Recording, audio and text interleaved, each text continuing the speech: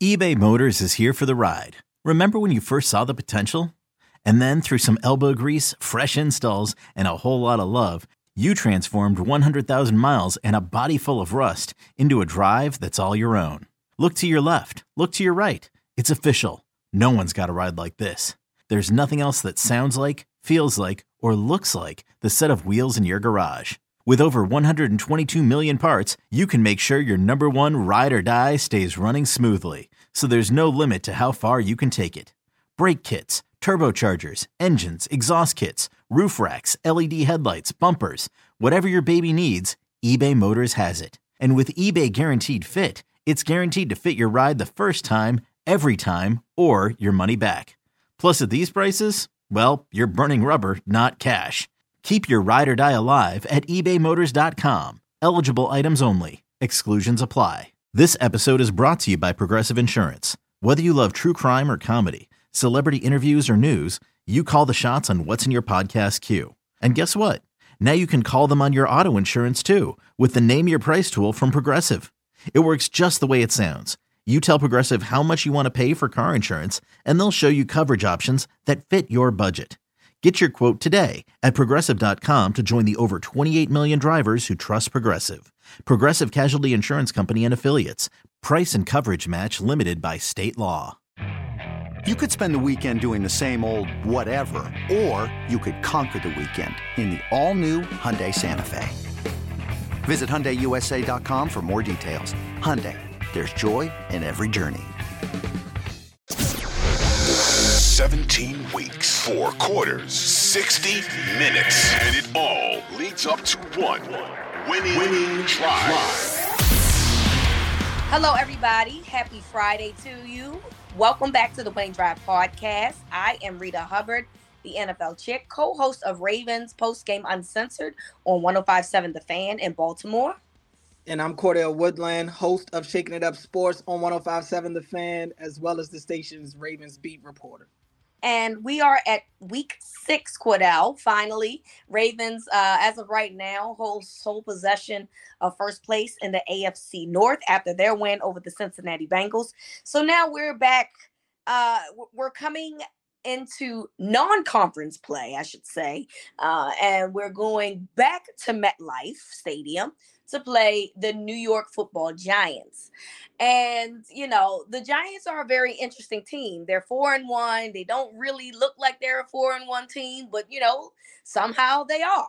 And, you know, they've surprised a lot of people thus far. So let's start this week with the Ravens offense versus the Giants defense. Obviously, you know, the Ravens still have some things that they need to work on in terms of like being consistent in the second half. Obviously, Lamar had that drive at the end of the game against the Bengals that solidified their win with the Justin Tucker kick. But ultimately, it still felt like they sputtered a little bit. No Rashad Bateman, of course, and it doesn't appear that he's going to play again on Sunday. And then you go back to MetLife Stadium against the Giants defense. Defensively, it appears that this team is bad on paper. They're 29th in points allowed. But, you know, look, they have the new defensive coordinator, the former Ravens defensive coordinator, Wink Martindale. And, you know, the one game, obviously, that's going to stand out, and that's the most recent game, is the way that they played against the Green Bay Packers and Aaron Rodgers. So this is an interesting matchup, obviously, because the Ravens clearly know the defensive scheme of Wink Martindale. Oh, by the way, Cordell, 2 of their cornerbacks was out. They ended up being out of the game last week. And guess what? Wink still blitzed 60% Aaron Rodgers without those 2 cornerbacks. So I think it's safe to say here that he's not going to stop doing it because that's what he likes to do. And we saw that. I mean, everybody that's been in Baltimore for a while, they know Wink's MO. He's an aggressive guy. He's going to blitz pretty much no matter what. Last year proved that no matter what part of it when the Ravens are down to what Wink himself called DoorDash corners at that time. Which, to me, that's even worse. Knowing that you have no talent there and still not finding a way to have circumstantial defenses to help those types of guys. I ain't gonna even lie to you. I'm glad that y'all have parted ways, quite frankly. Yeah, I mean, Wink's style kind of. I'm not going to say his style went out of style or expired, because it obviously hasn't. It still works. Yes. But I think it just rubbed people the wrong way. Wink's stubbornness last year to not want to adapt to the players that he had at his disposal. Yep. It left a lot of guys out to dry. A lot of guys, and especially late in the season, where they're playing teams like Green Bay, where they're playing teams like the Rams, and you're going up against two of the best receivers, if not the two best receivers in football, in Devontae Adams and Cooper Kupp, in their own individual games, and you are still operating and calling plays as if you have Marcus Peters and Marlon Humphrey at your disposal. Yep. I think that's kind of what upset people the most, and ultimately it cost him his job. And I saw, reading around that Wink has said that he was happy and excited when he was let go by the Ravens. And I can imagine I think both sides just needed a change of scenery. I think both of them just got to a point to where they were at this phase in their relationship to where it's like, it's not me, it's you. They hit each other with that, and they wanted to go their separate ways. And neither of them have had amazing success so far this year on the defensive side of the ball, neither team. But the Giants, just sticking with the Giants defense, they are a defense that have helped. That defense has helped them get to 4-1. You talked about their win over the Packers. The Giants have been a second half team all year. And I'm looking at their defensive numbers, and they don't jump out at you. Number one, the first thing that jumps out to me is 0 for interceptions. The Giants have forced 0 interceptions this year. That makes you feel good going into the game. Now, what doesn't make you feel good is the fact that they have forced 10 fumbles, recovered 6 of them. So they may not be picking you off, but they're forcing turnovers in other ways. We know Wink Martindale, he's an aggressive guy. His defenses are aggressive at that. In the same token, they take on his personality. That's what you're seeing, I think, from this Giants defense. We've toyed with the term bend but don't break for the Ravens defense. I'm not a fan of that term. I don't know if we can even call the Giants a bend but don't break defense, but they just a defense that kind of gets it done when they have to. Right. I think they've done a great job specifically in the second half adjustments, speaking on Wink. And that's kind of been one of the things that we haven't been necessarily pleased with when we talk about Greg Roman and this Ravens offense, has been their second half performances going up against these teams. And the Ravens have typically gone into the halftime locker room with the lead. The opposing team has made adjustments. And in the Ravens' 2 losses this year, the Ravens haven't been able to adjust to what the other team did in the second half. So I think it'll be important to see who wins the battle of the coaching battle in the second half between Wink and Greg Roman, because adjustments will be made, and it'll be important to see if Roman makes adjustments right along with Wink. You're looking at this Giants defense, there's not a lot that scares you. Their cornerbacks aren't amazing. Adoree Jackson is out there. He's a fast guy, but they don't have any shutdown guys. I do like Julian Love. I'll say that. And one name that jumps out is Jalen Smith. Well, Dexter Lawrence, first of all, jumps out. He's the best player on that defense. Right. He's the best player on that defense, no doubt about it. He and Leonard Williams are the best players on that defense along that front line. But Jalen Smith, linebacker that was out in Dallas, he bounced around. He was in Green Bay. He was without a job. And the former Notre Dame? Yeah, former Notre Dame. Okay. Former Notre Dame Jalen Smith that would have been a first-round pick. Yes, but outside of that injury, okay. Right. So, he's kind of been trying to find his way these last couple of years. And he looks like he's found a decent home with the Giants right now. He's still a fast guy. He's still a playmaker. And I watched him, especially in that Packers game this past Sunday out in London. He had some wild plays where he spotted things out and he flew to the ball and made a play. And one that's jumping off the top of my head is one that really let me know, okay, this Giants defense, they pay close attention to detail. They really pay attention in their film study rooms. At the end of that Packers game, pretty much the play that decided it, on 4th down, Aaron Rodgers taps his right shoulder. Instantly, Jalen Smith is pointing over and letting them know the ball is coming to the right side of the line. And sure enough, Rodgers hikes it, throws it quickly to the right side. The ball is batted down at the line of scrimmage. So there's these guys, they pay close attention to detail. They definitely pay attention in the film room. If there's something that's a common tendency on this Ravens offense, they're going to spot it. And it helps that they have Wink Martindale over there as their defensive coordinator who knows these guys' tendencies. He knows the weak spots in this offense. He knows what Greg Roman likes to call in certain situations, who he's going to look to go to. Obviously, he knows Mark Andrews is the guy you have to stop in this offense. How he plans to go about it will be, we'll see how he plans to go about that. But yeah, I think it is definitely going to set up for a nice chess match. And I think this Ravens offense, they're going to have to come out and be ready to play a physical game, because these guys are going to show up ready to hit somebody. And if nothing else, they're going to show up and try to make their defensive coordinator look good. It's only a kick, a jump, a block. It's only a serve. It's only a tackle, a run. It's only for the fans. After all, it's only pressure. You got this. Adidas. I agree. And the one thing that I do think is beneficial is the fact that Lamar has improved under pressure this season.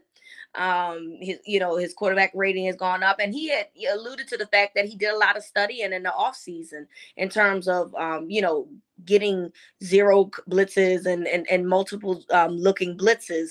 So that was something that he worked on. And then another thing is that you can see that the offense has also made some changes, because now we're starting to see Lamar under center more, something that we really didn't see in previous years past. So they are implementing some different things into this offense. It's not necessarily the same offense. Yes, do they do a lot of the same things? Sure, but there's some different things. And last week against the Bengals is an example of that, because they used Duvernay in a different way that we hadn't really seen them utilizing him previously. And they took advantage of his skill set, and it allowed them to make, different types of plays, whether it be, yes, Lamar overthrew him. That would have been a touchdown. But then, having him do kind of gadget plays here and there, running the ball, passing the ball, they get him uber active. And so, I mean, you mentioned Mark Andrews. Yeah, good luck to that. Okay. You can look, Mark Andrews going to catch the ball. 3 dudes is on him. It don't matter. He's just a dude that, Travis Kelce. I mean, look, those types of dudes are going to get their due, and it's nothing you can do about it. Right. The only thing you can hope is that that's the only dude that you have to worry about, right? And then the fact that Rashard Bateman is not playing does mean that that's one less weapon. So what does that mean? Do you hope that a guy like Isaiah Likely is a guy that we start to see more this week with some catches? Do you because Duvernay is the second guy now that you have to worry about. So who's going to be the third guy to step up and be, the person that Wink should be concerned about? And I do feel like it has to be guys that maybe he's not necessarily familiar with, like a Likely. Now, I don't know if that's going to happen. We really haven't seen Likely emerge to what we thought he would be in preseason. But also, I mean, it's only week 6, right? And there's all types of room to grow into, what they would like him to be from the tight end. But yeah, you're right. And it's funny because Coach said yesterday, he said it on Wednesday that, it's a chess match and I don't like playing chess. Yeah. And, he made jokes about that, because obviously those two guys know each other very well. And additionally, Greg Roman. So there's absolutely familiarity there. But I think the fact that Wink has a new set of guys that's playing, and that Greg Roman has implemented some different things into his offensive scheme means that it might not necessarily play out the way that, you think that it will. Calais Campbell mentioned, sometimes they would beat us in practice. Sometimes we would get the best of them in practice. So it really could go either way. It might have to be a chess match. Harbs, I'm sorry. Okay. It ain't going to be checkers now. It's going to be checkers for Wink, because what we know he's going to do is blitz. Yeah. That ain't going to change. He's going to blitz till the end. Okay. Yeah. That's what's going to happen. What do you do with that blitz compared to what you have done in years past? I think, is the bigger question in terms of how this game is going to unfold. Yeah, I mean, definitely, like you said, the blitz is coming. So you Right. mentioned Isaiah Likely. If there was ever a game that Isaiah Likely could pop Demarcus out, Robinson, it could maybe be it's this. your Yeah, turn. Somebody. I think the key is going to be obviously to get the ball out your hands quick. Yep. And these are the type of guys that are going to be running these underneath routes. Guys like Isaiah Likely, maybe a James Prochet who got some action on Sunday night.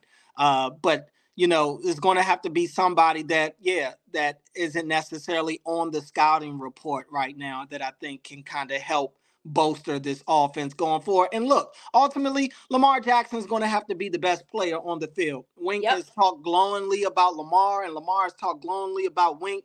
And I think Wink understands how difficult it is to game plan for Lamar Jackson. And even if you put together this bulletproof game plan for him, it's a different story when you get on Sunday and the guys are no longer chasing around whoever you had imitating Lamar as your scout team quarterback.